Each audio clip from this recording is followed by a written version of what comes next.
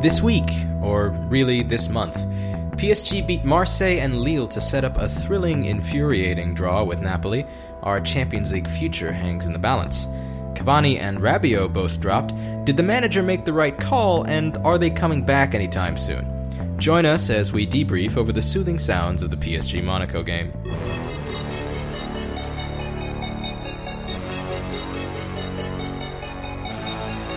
You can also listen to PSG Talk on Football Nation Radio at footballnationradio.com. FNR covers all aspects of football from all over the world, so tune in on their website and follow them on Twitter and Facebook. They're streaming 24/7 and love their football just as much as you do.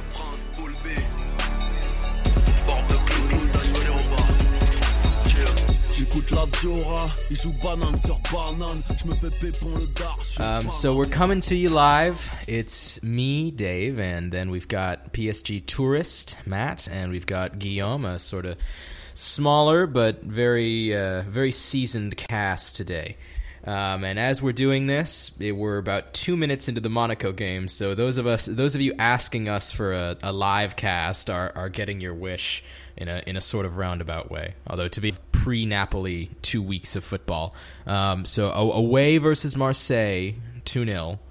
Draxler started in midfield, 3 at the back.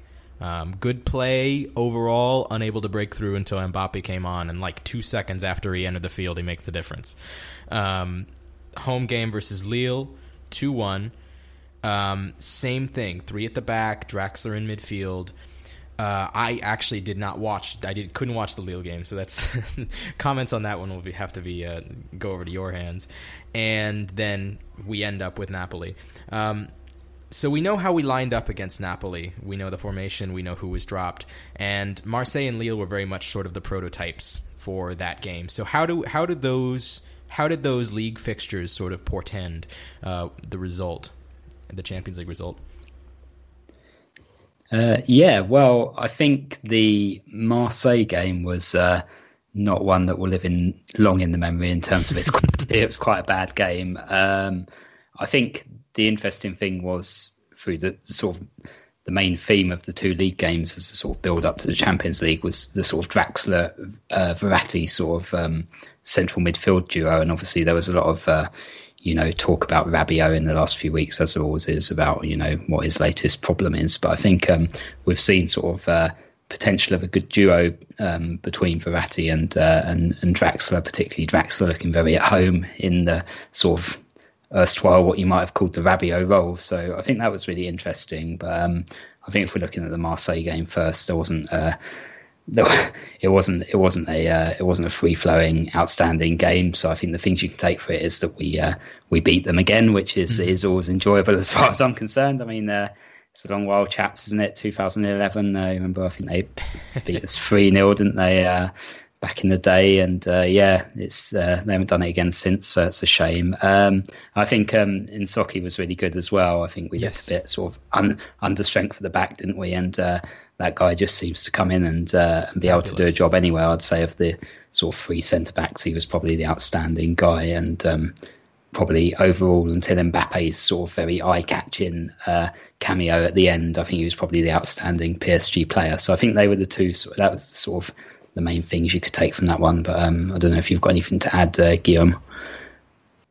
Well, not really on the game itself, but if because David is asking if we see Tuchel building something, and when you look at all 3 games, 3-4, so the Marseille game, the Lille game, the Napoli game, and the Monaco game right now, which actually we just scored. Cavani just scored. Best goal celebration I've ever seen. The whole thing was a huge shit show. What really stands out is we have a coach. We have a coach that makes most of the time excellent decisions.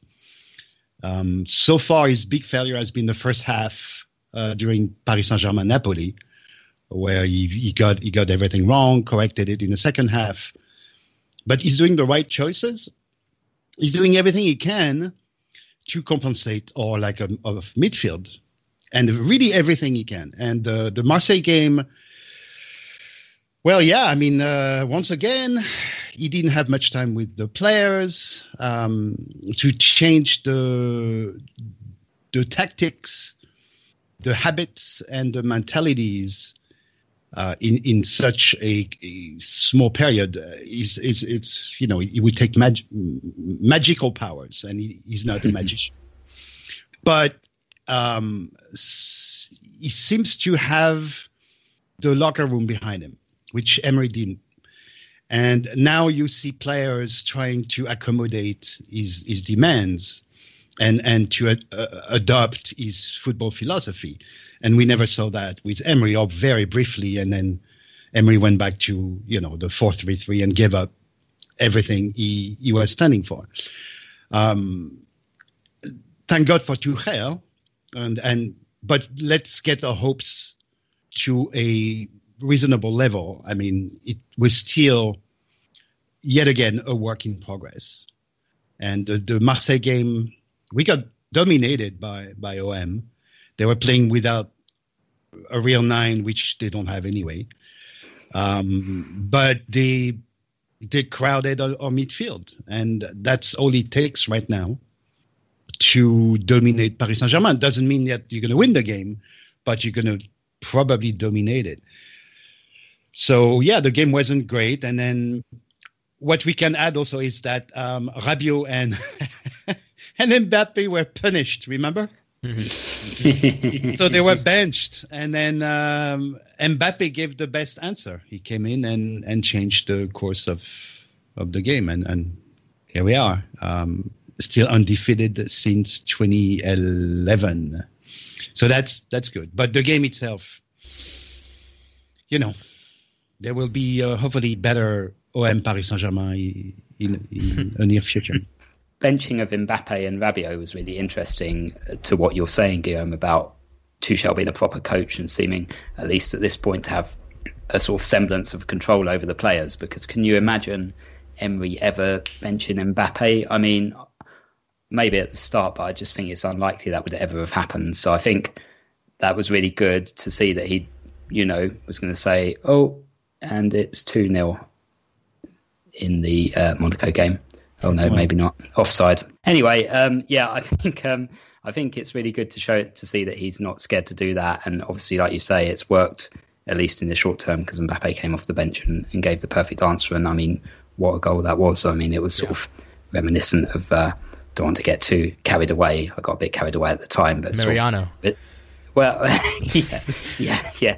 That was the first player that came to mind. But the second one was Ronaldo in his prime. You know, the original sort of Ronaldo. The way he sort of burned past the defender and then just ice cool finish across the keeper. It was beautiful, really.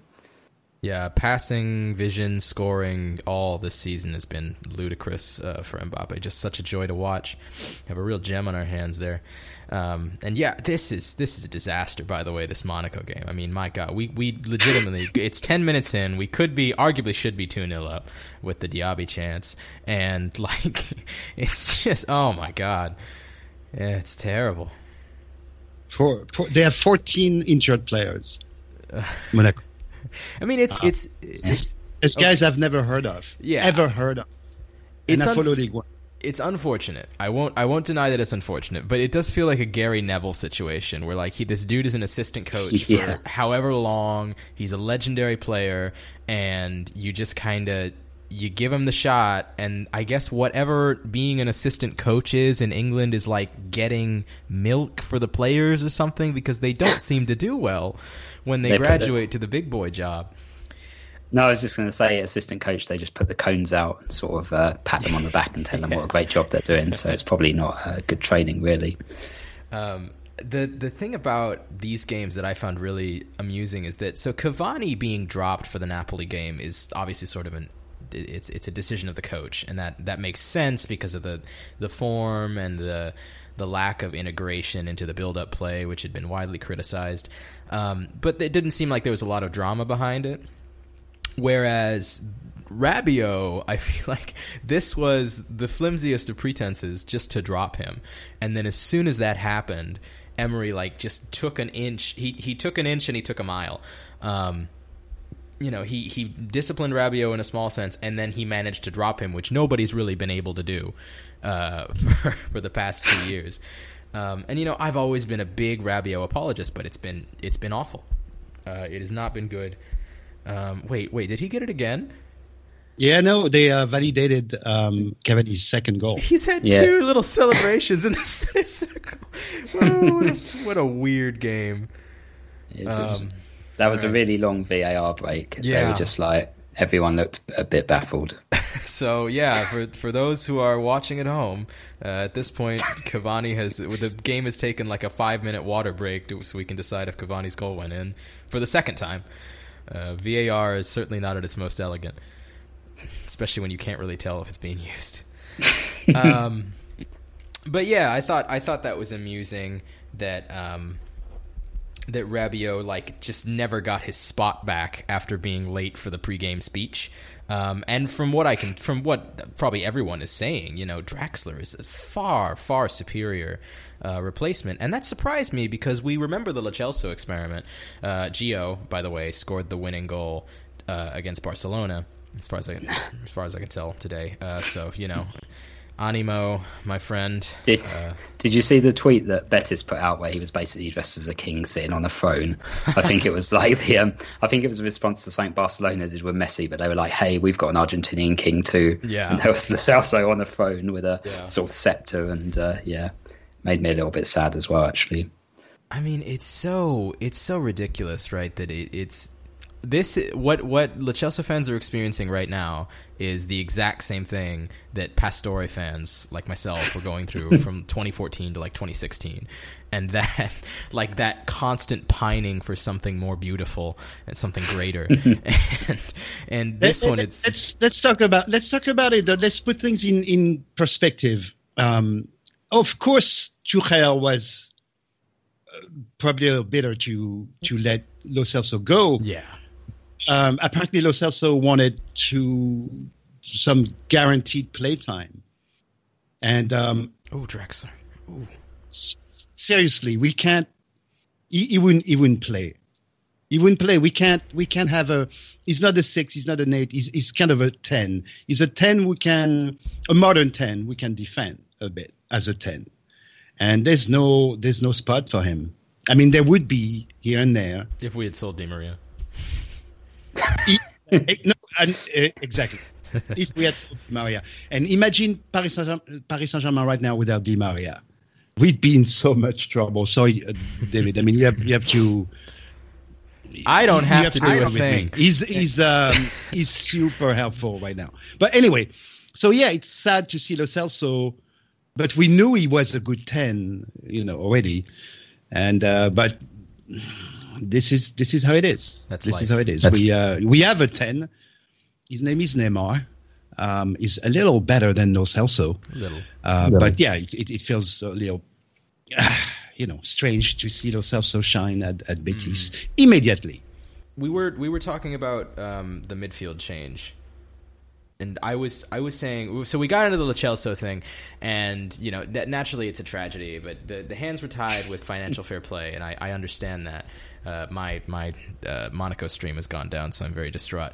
But really, my point is that when we had previously seen that sort of 3-man midfield, converting somebody like Draxler or Lo Celso to play the 6. Was kind of an exercise in ball retention, and if we didn't retain the ball, then it was just a horrible, horrible, horrible disaster. And now you see that 3-man, that 3 at the back formation with the 3 center backs, and that actually provides just enough of a base for a midfield 2 of Draxler and Verratti, who are not necessarily physically imposing, but they do have the wherewithal and the mental acumen on the field to know when to keep the ball, when to release it, when to make a conservative pass. And that was one of Lo Celso's faults in the system, is that he is a 10 and he would just lose the ball. And even Lassana Diarra is a really ambitious dribbler. So you have a couple of sort of players that will relay back and forth through the midfield. And yeah, sure, we see less of Verratti, and we will see a lot of people complain about that, is that Verratti's one of the most creative players on this team, and in the role that he's playing right now, he doesn't get to play those splitting balls anymore. But the fact is, the team is playing better. And that's another thing that I sort of liked about these two games leading up to the Napoli one, is that Di Maria sort of tucked in on sort of the right side of the field, played a lot in like the half space, and he for the first couple games really in a PSG shirt, as far as I can tell, he was really honest to God a system player, and he wasn't going into business for himself at any point during these fixtures, which I really enjoyed. This is a player who has great technical ability and who can integrate himself well into a side, and I think that's a really good way to utilize him. Well, like I said, he is a little bit of a system player, but he is defending sort of well, using his activity on the pitch, which is huge. So he comes back, tracks back, cuts passing lines. He does a lot defensively. He's not a great tackler. In duels, he's going to be often beaten, but just by tracking back, he helps the team. He helps the team stay balanced and defensively sort of compact. And that's huge because he's one of the, also great passers of the team. And even if offensively his role has been reduced a bit, well, he still can from time to time deliver an assist or, a screamer goal like against Napoli. And that's very helpful, and that's helping him. But the real system guy, and that's the reason why Rabiot has been benched, is Draxler. Mm-hmm. And by Tuchel is, look at Draxler had a good game against Marseille, good game against Lille, decent against Napoli, not as great because when he disappears because he's not a defensive midfielder. That's not in his DNA, and he's not going to go in the trenches and physically save the team. He doesn't do that. But we've improved. We stayed more compact. We have a better defensive structure, and Draxler does something that Lo Celso and Rabiot cannot do, is he doesn't hold the freaking ball. He does what Mota used to do, the right pass to the right guy at the right time. Of course, he's not Mota, but he has one of the highest football IQs in the team. And right now he's fitting that role really well, which is to keep us balanced and compact, and at the same time help the first step of the attacking transition at Paris Saint-Germain. It's not fantastic, but it like you said, it's sort of working. And when we'll talk about the Napoli game, the first half was a great example of that. We completely dominated Napoli at Napoli during the first half. So Tuchel is going somewhere with this. Well, I think, like, just to sort of add to your points, Guillaume, about Draxler and Di Maria, I think I think the Lille game for me was the best we've played all season in sort of for 90 minutes. I think Lille are a good team. You look at them, they're well set up for sort of success in Liga, and they're very strong at the back, very compact, good sort of two midfielders in front of the back four, and then you've got sort of pace and power up front with Pepe and Jonathan Bamba and Leao, not as much on that occasion. But these guys, they're a dangerous team, and I think we played really well throughout the 90 minutes. And I think a lot of that came through the midfield with Draxler and Verratti looking really good. And I think as well with Di Maria, I think it's easy to forget that when he was at Real Madrid, he played quite effectively as part of a midfield three in I think it was the 2014, the first Champions League that they won, when he was man of the match in the final and blah, blah, blah. So I think while we've sort of always looked at him as a bit of a luxury who doesn't track back and blah, blah, he obviously does have that capability in him. And if Tuchel's going to be the man to get it out of him, then more power to him. But there's certainly that potential there, which we've hopefully started to see now. But yeah, I think overall the performance in the Lille game was sort of light years away from how we played against Marseille. It was really impressive, really joined up sort of performance, real sort of team effort, and I think it was a well-deserved win against good opponents. Best game of the season by eons. This is how I want Paris Saint-Germain to play. Control. So control doesn't necessarily mean possession of the ball. You can have control over a game without having 70% possession. You need, of course, a little bit of possession, and we did everything well in this game. First, we completely shunned Lille's forwards, which are super scary. Bamba, Pepe, Ikone. Well, Ikone is not too scary. They're Leao, the striker, Rafael Leao. I don't know if I pronounce his name well. I mean, they're all very confident, Lille, and they play as a team. They are a typical Ligue 1 team, extremely physical. I mean, my goodness. And more than anything for me, it's the way we completely shunned their attacking trio. They had a nightmare of a game, and we shunned them by sticking to Tuchel's tactics. We crowded them. Meunier, first of all, Meunier is having, thank God for Meunier right now. But it makes sense. It makes sense because he's really used to play in a 3-5-2 or 3-4-3 with the Belgian national team. And he's great at this because that gives him a little bit more time. He's a big guy. Meunier, 0 to 20 miles an hour, he's not Mbappe. He's a big guy, and now he has a bit more time. He arrives running to the actions. He has a little bit more time because now there's more time. There's more people in midfield. Everybody is a little less behind the other team. They all have more, a fraction of a second more to react, which is great for Meunier because then, he's great in duels. He's technically very gifted. He plays with his head up, always looks up and see what else is happening on the pitch. So now he's a midfielder. He's sort of a midfielder, sort of a right back, both at the same time. That's exactly who he is, and that's working. Bernat was gaining confidence. Had a couple of really good games, and now we're seeing the good side of Bernat because now with 3 in the back, there's a monster behind him, Kerrer, to cover him. So he's playing a little less stressed out because defensively, well, he sucks.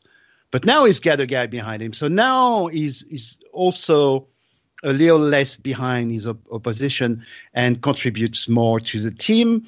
So we are seeing a really fine tuning of Tuchel's Paris Saint-Germain. He's brilliant. I really, really like what he's doing. He's doing everything he can to get the best out of the players he has, and get the best team possible without having a defensive midfield. And this may be the only solution. Is it going to be enough to get us out of the Champions League conference group? We'll see. If it is, though, now I'm talking about other subjects. But if it is, maybe the club will take a risk in the winter transfer window and spend a little money with the possible consequences. We know FFP and all that stuff. But then maybe we get a real decent international level DM, and now we have a team. Now we have a team, guys.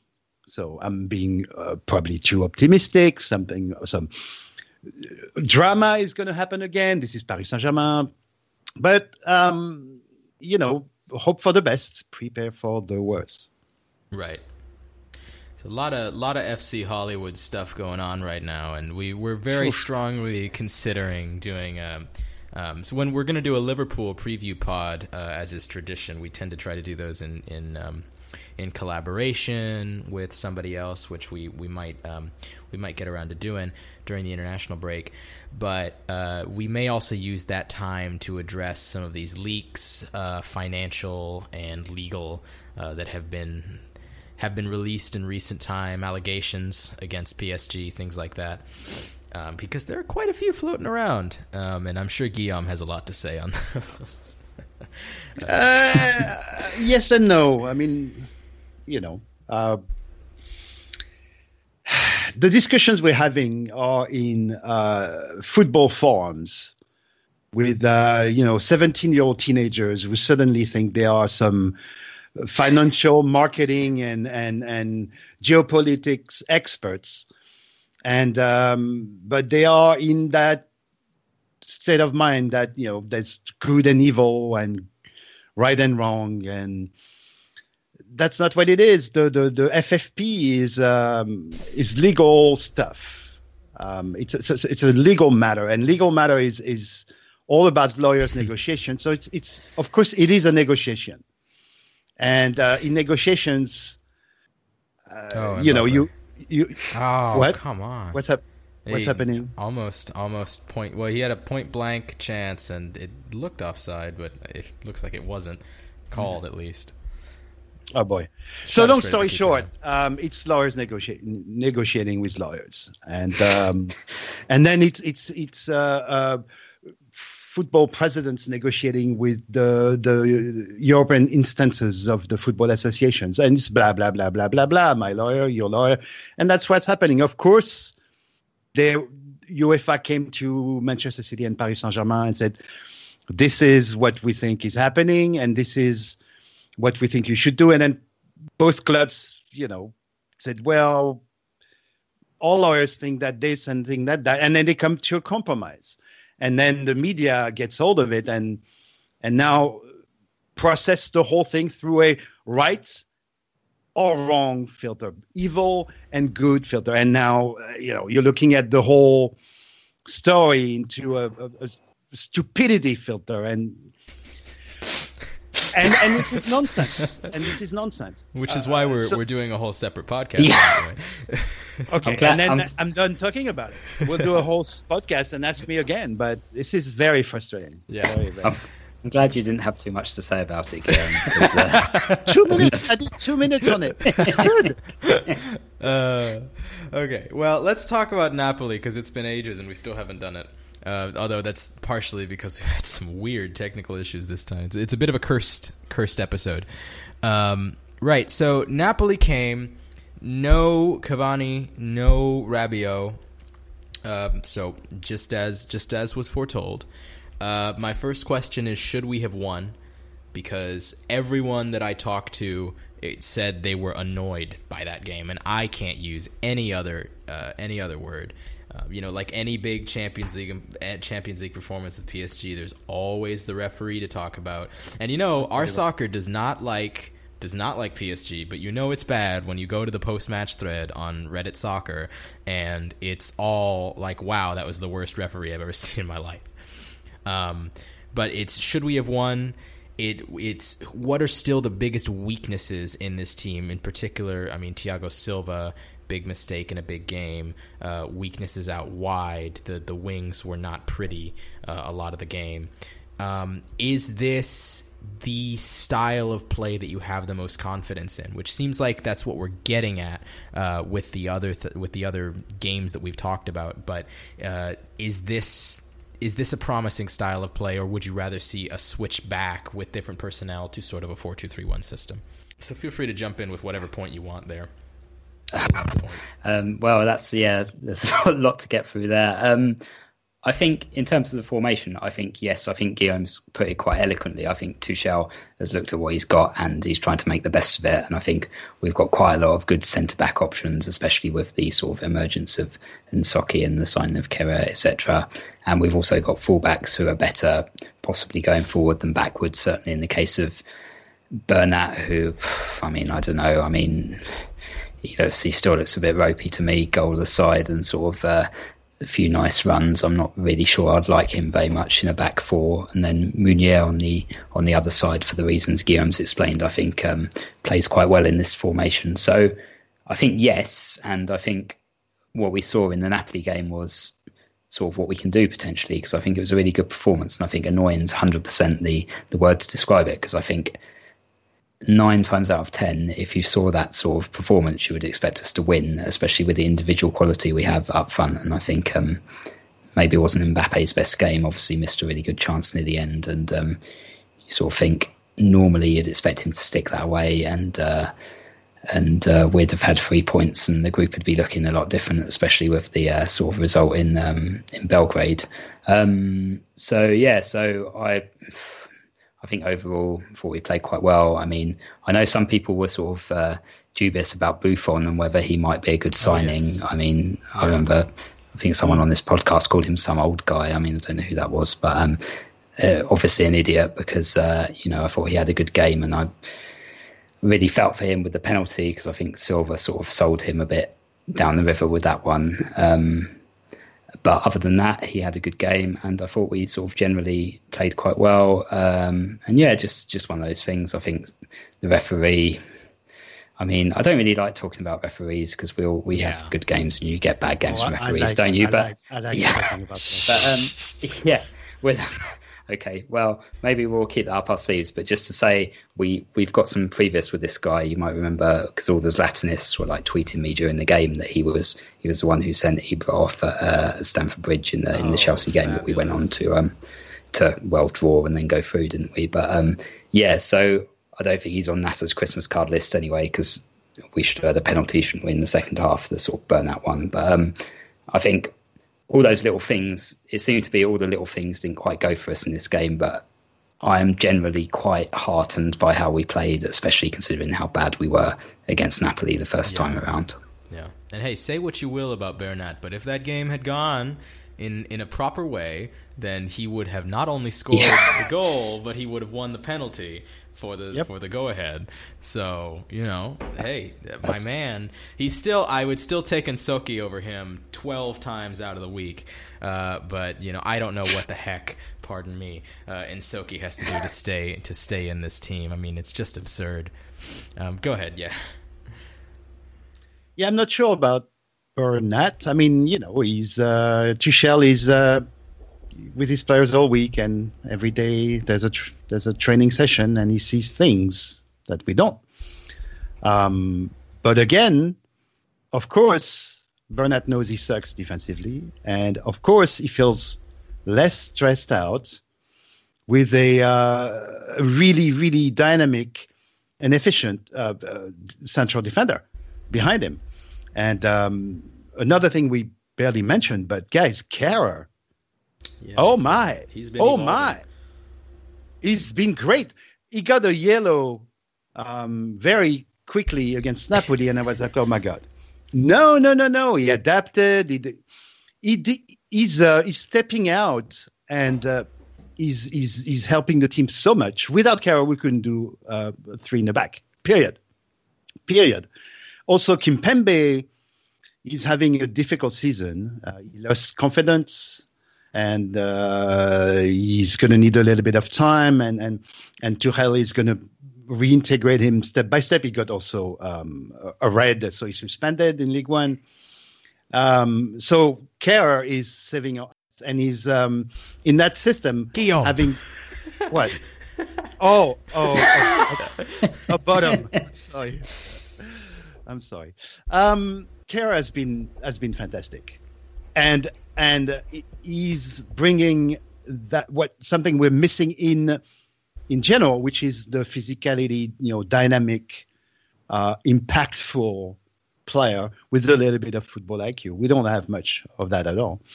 So Bernat is feeling better because of that, and here he is in a one of the most important games of Paris Saint-Germain history.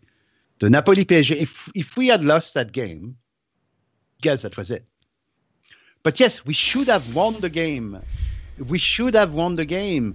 When you hear people saying, well, yeah, but Napoli in the second half, they had 10 minutes and they completely crushed you. Sure. But they're playing at home. They're a really good team, Champions League grade. Of course, they're going to do that to us. But in the scheme of things, there was one of the most obvious penalties I've ever seen since I've been watching football. And you see the ref. The ref is right there. He's looking at the whole action and he's not calling it. Why do you think he's not calling it? Why do you think he's not calling it? Back and to the left. Seriously. It has to be said. And is it the first time it's happening in a very important Champions League game for Paris Saint-Germain? Is it the second time?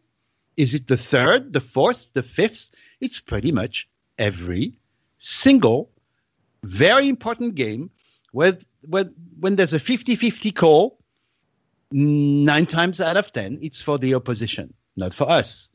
When there's obvious calls, remember the Di Maria at Barca. What do you think after running, 30 meters towards goal, suddenly his shot was about 20 meters off the goal because he's a terrible football player or because his foot got hit in the back by Mascherano? Because his foot got hit while he was arming his shot. That's a penalty kick. Didn't give it. This is it. So, here we go. Oh, conspiracy theories. Look at the facts. How many times it happened to Paris Saint-Germain? For how many years? When did we get a penalty call in the Champions League? I don't remember. Do you guys remember when we got a penalty kick in our favor in the Champions League? I feel like I ought to remember that, huh? I'm sure we did. I mean, I can barely remember what happened last week, so there's literally no chance for me remembering that. Yeah. But we just scored against Monaco again. Lovely goal from Draxler. Little give and go with Neymar. Oh, it's lovely. Just maybe a little bit offside, but anyway, not to worry. Diaby nearly scored as well, which would have been great for him. Would have been a great little counter. But yeah. My stream is behind your stream. It's still 2-0 for me. Well, it wasn't Neymar, it was Nkunku. Sorry, Christophe. But it was a good goal. He had a shot earlier, and Nkunku, incredible shot. Here you go, Draxler. Yeah. Conspiracies. Something's wrong. But UEFA is saying, oh, well, we are looking into bringing VAR for the second part of the Champions League. Great, we probably won't be in the second part of the Champions League. But for the following season, maybe. So we should have won the game. I was hoping we would. I said we could win in Napoli. The first half was fantastic. Then Ancelotti knows what to do.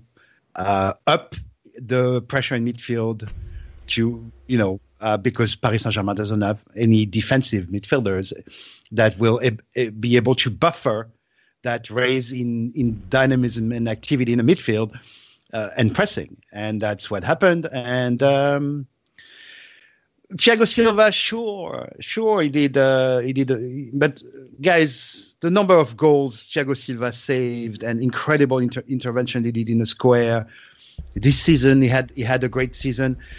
It's more visible in a game with that pressure, but that's also when these type of things happen more because you're under more pressure, and it's regrettable. And yes, it's not the first time, but let's not forget how absolutely amazing he can be. Also, remember the bombardment we had against last season at home against Bayern Munich. And how many crosses they had, and he was imperial. So he can be imperial. Too bad he made this mistake because he was having a great game and he still had a decent game. But I don't know. I kind of disagree with you, David, when you say, again, a critical game where Thiago Silva messed up. Well, yeah, remember the Chelsea game? He messed up with handball, but then he had those two incredible headers. That is always what we're supposed to say is remember the Chelsea game, but you can only live on that for so long. No, he had a great season. He had very decent games. So I'm still a big fan. I'm still a big fan of Thiago Silva. Yes, he's not the best central defender in the history of football, but he's up there. He's by far our best central defender still. I mean, I agree with that he's been a great servant for us, but I do think there's a conversation to be had around his role in the team. Not because I agree with you. The mistake thing doesn't really worry me. I mean, players make mistakes, don't they? I don't think he's particularly worse than anyone else, but I do think that his style of play is it sort of sets the tone for the whole defence, and he sort of defends the edge of the box with his life, and he does it brilliantly. We've seen so many last-ditch tackles or headers, like you say. There's loads of examples of it. But I do wonder if we're going to play three at the back, whether we need basically three much more dynamic players there. You sort of see Kehrer and Kimpembe when he's on form, and Marquinhos can play maybe not the best passer, but certainly a bit more sort of adventurous going forward. And then you see sort of Silva really sort of holds the line. And one of the recurring patterns we've seen over the years with our Champions League failures is that we usually get sucked back onto the edge of our own area, and we end up getting overrun just because the sheer pressure tells in the end. And I wonder if a lot of that comes from the fact that Silva's the one leading the back four or the back five, and that's the way he likes to play. And I do think that's possibly something for Tuchel to consider, but I'm not sure how you phase out Thiago Silva really, because he's a big guy at the club, isn't he?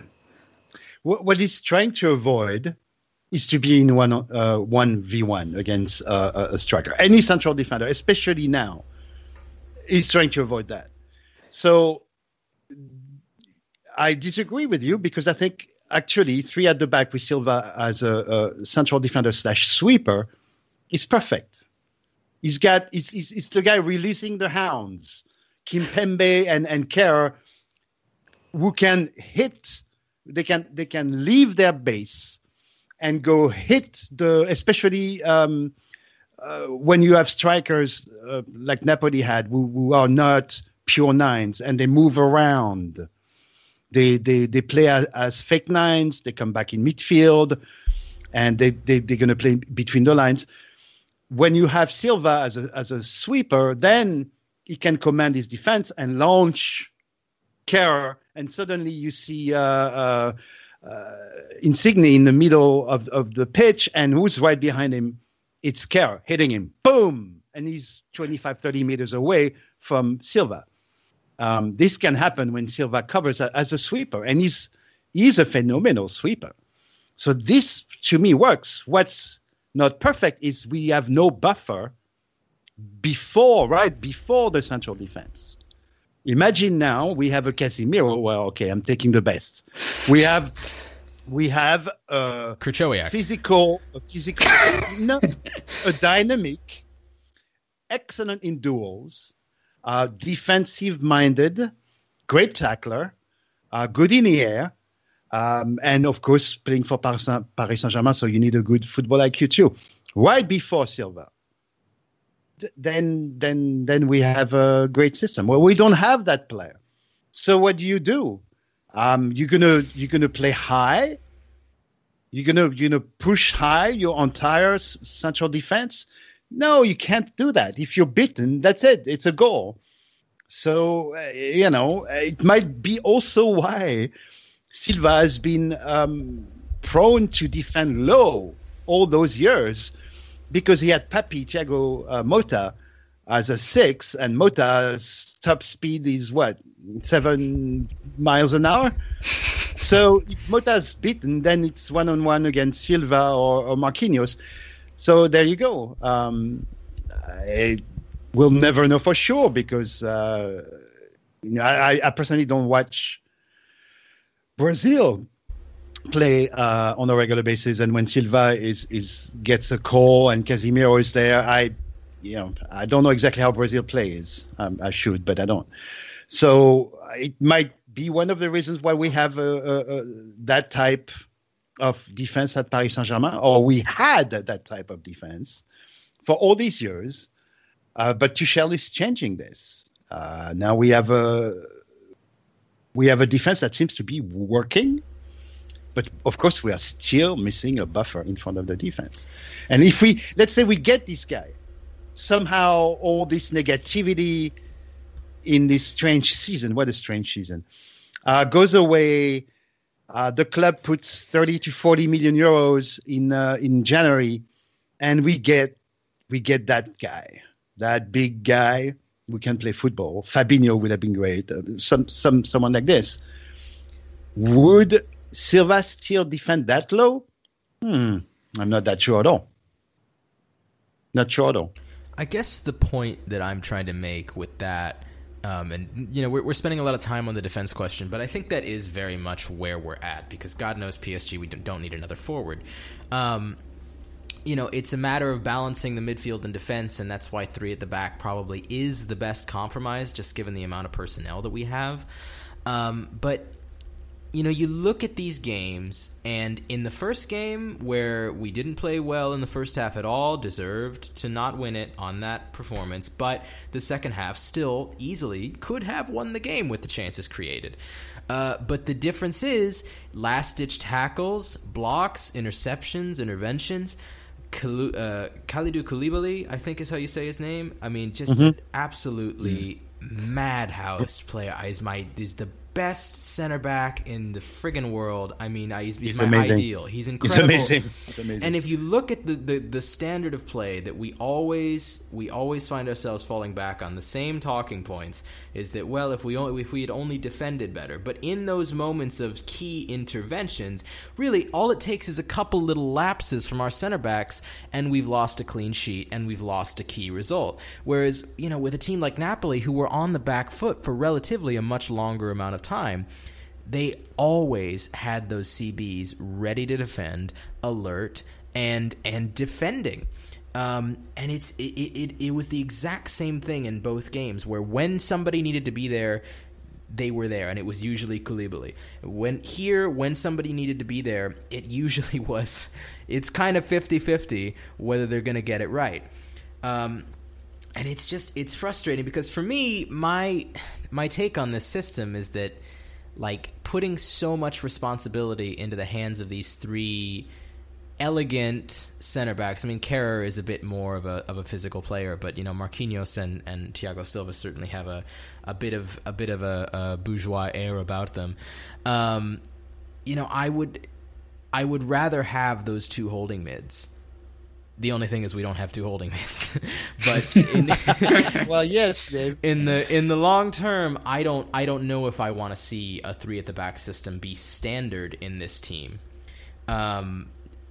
If nothing else, just because the center backs that we're anchoring it around probably would do better, sort of with that additional central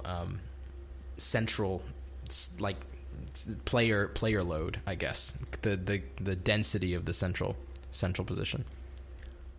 But we agree that right now it's probably the best solution. Yeah, definitely. I'm just saying long term, I think I view it as a little bit more of a problem.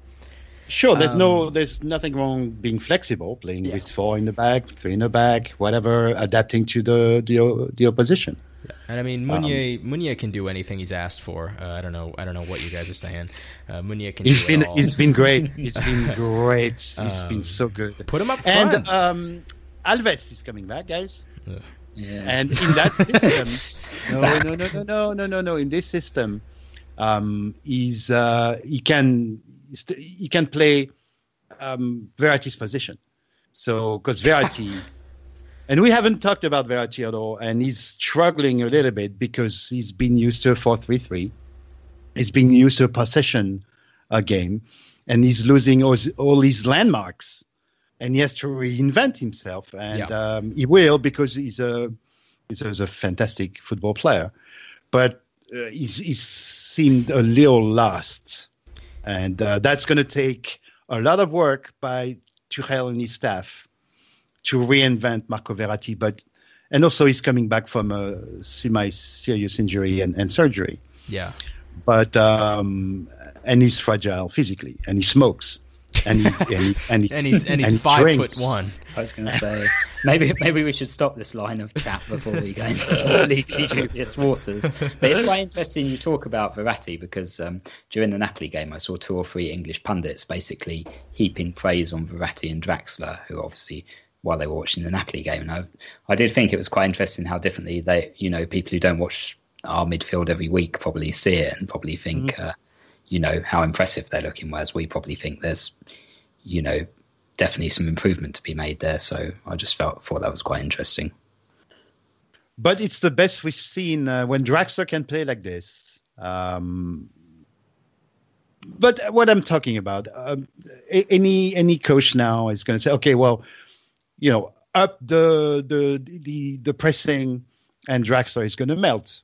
But it has worked in a couple of very, very important games, especially the Napoli game. And Draxler stepped up, and he's a sort of system player now. And we saw a relationship Draxler-Verratti, and he's very promising. If he can get us out of the conference, the group in the Champions Leagues, hallelujah. But it's not going to work against a great team in a win or go home game because the opposition would know what to do. So without that buffer that I've been talking about for this past 28 years, the lack of defensive freaking midfielder in Paris Saint-Germain, there's nowhere we're not going to go anywhere.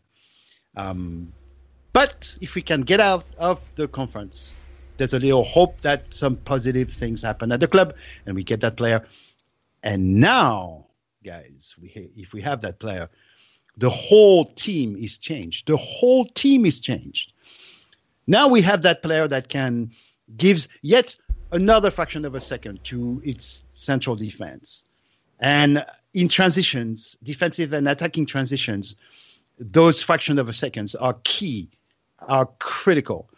And now we have a team, we have a collective, we have real contenders.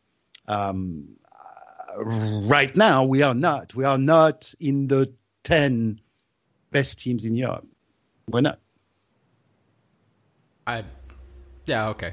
I mean, I guess that's fair. First half reflection on Monaco. I do want to add that that lovely Draxler goal was disallowed, and that means the linesman the linesman has gone 0 for 3 on goals. Every single one has been either awarded or disallowed by VAR. This is a system that really you have to do it. There's no getting away from it. I mean, the referee mistakes are just getting more and more prominent and visible. I'm sure it's always been this way, but it's just crazy. It's like there's a round table. Every critical action on the pitch, you have people around the table. It's like, well, okay, I think, it's not working really well, VAR, but it needs to be used to be improved. Yeah. So that's what's happening. Yeah. Or you could just not use it and we could just suck it up. But anyway, let's not get into a long VAR discussion because this podcast will be like 5 hours. Yeah. Oh, by the way, we'll be in Parc des Princes on the 25th of November. So, first time in 14 years. You should ask for a press pass. Well, I'm gonna try to contact who was on the podcast recently, and she sits with the ultras. I'm not gonna get a press pass, but I'm gonna try to record as much as I can on my phone of the game, of the fans. I will be sitting with my friends in Auteuil, right above the ultras. Oh yeah. See, I always get tickets in the Boulogne end. So, I say always, but the last few times I've been, so we're basically rivals, Guillaume, I think. we'll do the famous Auteuil Boulogne exchange. You and I, Matt. Exactly. What a good idea. That sounds like a great feature. We should do that every week. In English. Yeah. So that's exciting. I'm so grateful that I had the opportunity to do this, and if I can, maybe I'll see our prestigious guest. But anyway, I'll report back. I'll be back on early December. Well, I will say that regarding the Liverpool game, I am more confident than I was against Napoli. I think this team can play in a big game. I think they're ready to do it. I will say I think it's going to be a total crap show. I don't think it's going to be a good game. I don't think the standard of football, the stakes are so high. It doesn't have to be. Yeah, the final of the World Cup is almost always the worst game, and it's just like that. It's one of those things where the margins are going to be so tight and it's going to be scrappy. But I really do think that we can win this one, and that would be really good. I do want to ask one more little general question. I know we've been trying to cut these a little shorter, but just for posterity's sake, do any of us think that Rabiot or Cavani are getting full-time back into this team? I know Rabiot, probably we can already say, like, oh, no, I'd rather not see him back until he really gets his act together. But what about Cavani, at least? Do you see because he came on against Napoli, and I was thinking like, oh, okay, Napoli supporters love him, we love him. Why don't they just let him score and send the fans home happy? But they could have let him score an own goal, and then at least some people would have been happy. Probably not us. So. But yeah, I mean, he came on and he was. I sort of predicted it would end with a Cavani back pass in the 95th minute, and that's kind of what happened. Like, it was the most underwhelming sub-appearance ever. So what do we think about him? With Cavani, I think it's a bit more complicated because you can't really argue with his goal output and also his work rate, and I kind of think that Tuchel probably likes that. I mean, who wouldn't like that as a coach? But I think in the general team play, I think it's obvious that Mbappe and Neymar link up really nicely, and it's not always the same when Cavani's there. I mean, I don't want to go into this whole narrative of Cavani doesn't get on with Neymar and blah, blah, blah, and do they like each other's Instagram posts and all that nonsense. But I do think that he can slow us down a bit.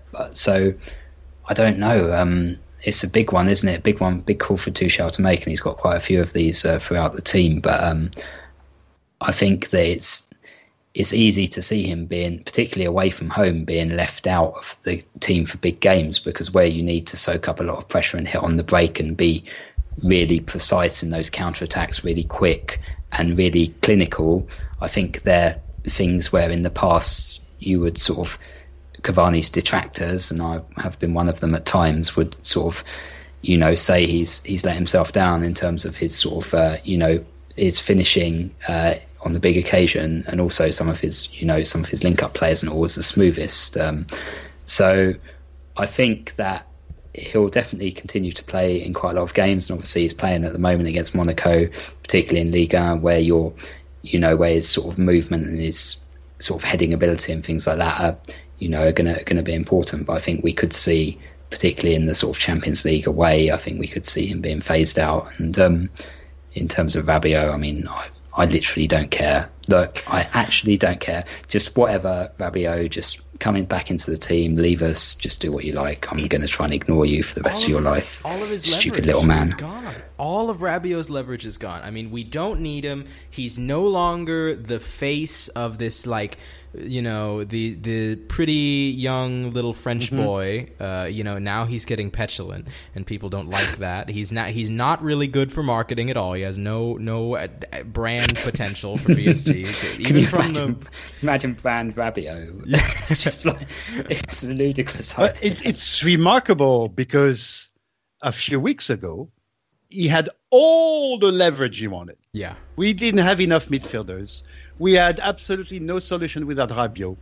And he was in he's still in a negotiating phase. As a matter of fact, by law, in January, he'll be a free agent. He'll be able to negotiate and sign contracts as soon as January.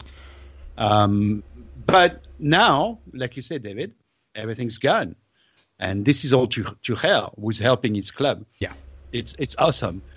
It's awesome. Plus, we don't need the youth players because, I mean, look who's playing right now. It's the 49th minute on my stream in the Monaco game. We have Diaby at a converted left wing back and Kunku at right wing back. They're doing fine. You know, you've got all sorts of youth players, Kimpembe, all of these people. Rabiot really is not. He doesn't need. We don't need his registration bonus. Well, I mean, there's still hope that, and you know, we know he can be excellent. He's still young. He has many things to learn still, and can become a much better midfielder than he is. But if he goes, well, all right, bye, Adrien. Cavani, though, yeah, it's not. Okay, so let's look at the Cavani situation. The team has gained some defensive structure at the cost of Cavani. Well, yes, when we play in 3-5-2, which is 3-4-3/3-5-2, 3-5-2 when we lose the ball, without Cavani but with Di Maria, like against Napoli, it works because Di Maria drops down, and his high work rate helps the team even more, crowding the midfield and cutting passing lines and pressing.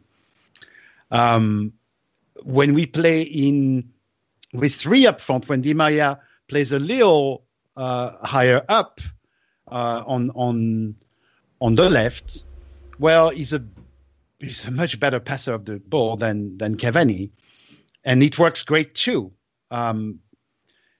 But let's notice that we seem a little bit or a little less scary up front when Cavani is not around. Sorry to interrupt, Guillaume, but Cavani's just completed a hat-trick while we're talking about phasing him out of the team. So this is quite impressive. Of course. Let me try to finish my point if I can. Just his runs. I mean, the way he opens up defenses, even if he's in a goal drought or was, helps the team so much, and we look so scarier in many ways when we have a player that can open up a defense for Neymar and Mbappe. When he's not around, we lose that, and that's why, in a way, the Lille game was the best of the season. But remember how late we were able to score, and well, there's a reason why, because we didn't have Cavani. But overall, the noticeable lack of loss of punch up front when Cavani is not playing, because he's a pure nine, and there's a reason why pure nines are so special and looked after. Overall, the team is more solid without Cavani playing. Is harder to play. We still can rely on Mbappe and Neymar's genius to make a difference. So it's a little difficult to know if it's a better thing. We are more solid, but are we going to be able to win critical games by being more solid, or are we going to be able to win critical games by being scarier up front? It's difficult to know, but my take, and he's my favorite Paris Saint-Germain player. So, I mean, you know, it was he had me at hello. He's a lion, he's a prince. He's incredible. I love Cavani. There's no one like Edinson Cavani in world football. He's got his own style, and he's been with us for all these years, and he's a legend of the club. Yeah. So it's still it's still hard to know. You know what's going on. It's hard because people want him back. I mean, I'm watching now. My stream caught up with Matt's, and I'm seeing like Diaby. Diaby has had a tough game. He's been yelled at for shooting when he shouldn't have shot. But he crossed it across goal to Cavani, and immediately Cavani's just scored his hat trick. Linesman got it right this time. And he immediately points to Diaby, runs over, looks him right in the eye like he's going to kiss him. And he's just like heaping praise on this young player, you know, like, you did it, you got it, you have this. And it's that kind of, like, the man is adored by the fans for good reason, because he has such a heart that's so visible, and he's an endearing I mean, he goes back to the middle of nowhere in Uruguay, and he just wants to have a cookout. That's all the man wants to do. And so it's hard for me to say, like, I don't want to see Cavani in this team, which is probably the biggest reason why I do want to go back to that 4-2-3-1, is just that, right. You know, I feel like if we can get that extra midfielder, you can have Cavani at the tip of this attacking machine. And you're right. Because now we have Cavani. We can play in 3-5-2, 3-4-3, 4-2-3-1. We can play with Cavani or without Cavani. He's 33 years old. So, you know, he's not going to play 70 games a season anymore. But now if we have a DM, we even have more flexibility. We can go back to a 4 in the back. And now, for certain games, he will totally be needed, and we'll have the players and the system to accommodate him, He's 31, and him to accommodate the team. But yeah. But right now, it's a tough call. There's pros and cons. There's big pros and big cons. But then he's answering the best way possible. Hat trick. There you go. Here is my goal drought. It's pouring down. Now, granted, it's against a local high school team. But sure. It's still a hat trick. It's still a hat trick, and you look at these goals. I'm sorry. He made them look so easy, but it's all because he's doing the right call at the right time, the right movement, and that's the mindset of a pure 9. And when he's not there, well, Neymar is not a pure 9, Mbappe is not a pure 9, and they don't have that killer instinct presence in the square. And well, they offer, of course, a lot, but not what Cavani can offer, and he can offer a lot too. Well, I think that's about all we can squeeze out of this. Thank you, both of you, for joining me. It is always a pleasure. The two, probably the two longest serving. I think the three of us are the longest serving ones now. Or did Kosei join before Matt? Yeah, well, I was thinking about that earlier. Yeah, Kosei probably is probably up there too. Yeah, I think Kosei precedes me. Oh. This is still one of the most venerable lineups, so it's always a pleasure. Yeah. Always a pleasure, gents. Anytime, guys. Anytime. Absolutely. So the calendar, what's coming up? Oh, there's an international break, isn't it, coming up? Yes, so there's going to be the break, and then we have PSG hosting Toulouse on Saturday the 24th, and 4 days later, November the 28th, is the Liverpool game. PSG at home against Liverpool, 3 p.m. EST. Don't miss it, folks. Well, let's wrap up. We have this international break coming up. We're gonna do at least a Liverpool preview, so watch that space. While we're addressing that, for those of you curious about everyone at PSG Talk's opinion on racial issues, just go ahead and follow any of us on Twitter, and you'll get really the Mark Damon is the epicenter, and everyone sort of pops in when they're needed, myself included. But we will address a thing or two. It is the 60th minute or so of the PSG Monaco game, 3-0 up by a Cavani hat trick. I want to especially, first of all, thank our new patrons on Patreon. You guys have been phenomenal. I mean, we cannot thank you enough. Our Patreon has grown leaps and bounds in the past month, really. Mm-hmm. We have new supporters since the last episode. I want to thank Cole at CAR Reitel. I'm not sure how to say your Twitter username, but thank you so much for following and supporting. And I want to thank Kiernan Reynolds at Kiernan_22. Both of you, your gifts are so appreciated, and they will go towards first of all helping our very own Make-A-Wish boy Matt meet his hero before Jeremy Menez passes away from having lost an ear. Come on, guys. I'll die happy if we can make this happen. Yeah. So, we're getting closer. I know where he is. Every penny. Some prices together. Every penny is going to go to smuggling Matt into Mexico to meet Jeremy Menez. But seriously, thank you so much for supporting. And if you would like to join into that illustrious crowd and have your name read out, go look up PSG Talk on Patreon or go to psgtalk.com. The link's right there. I also want to say once again, it was in the intro, but remember to tune into footballnationradio.com to see us.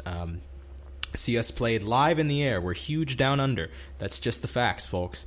If you're interested in when we're on, just go to footballnationradio.com. They are totally online, always 24/7, and the schedule is up and often subject to change. So just be sure to check back.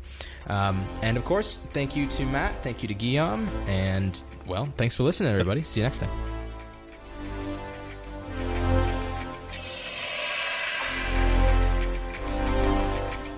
Que des numéros 10 dans ma team, négro. J'attends pas que ça tombe du ciel. Si t'es pas numéro 10 à Paname, t'es la banane du siècle. Là où j'opère, nombreuses seront les victimes. Que des numéros 10 dans ma team. On sache que nos pères, je me sers et j'observe. Imprime nos rimes sur le ring au bulldozer.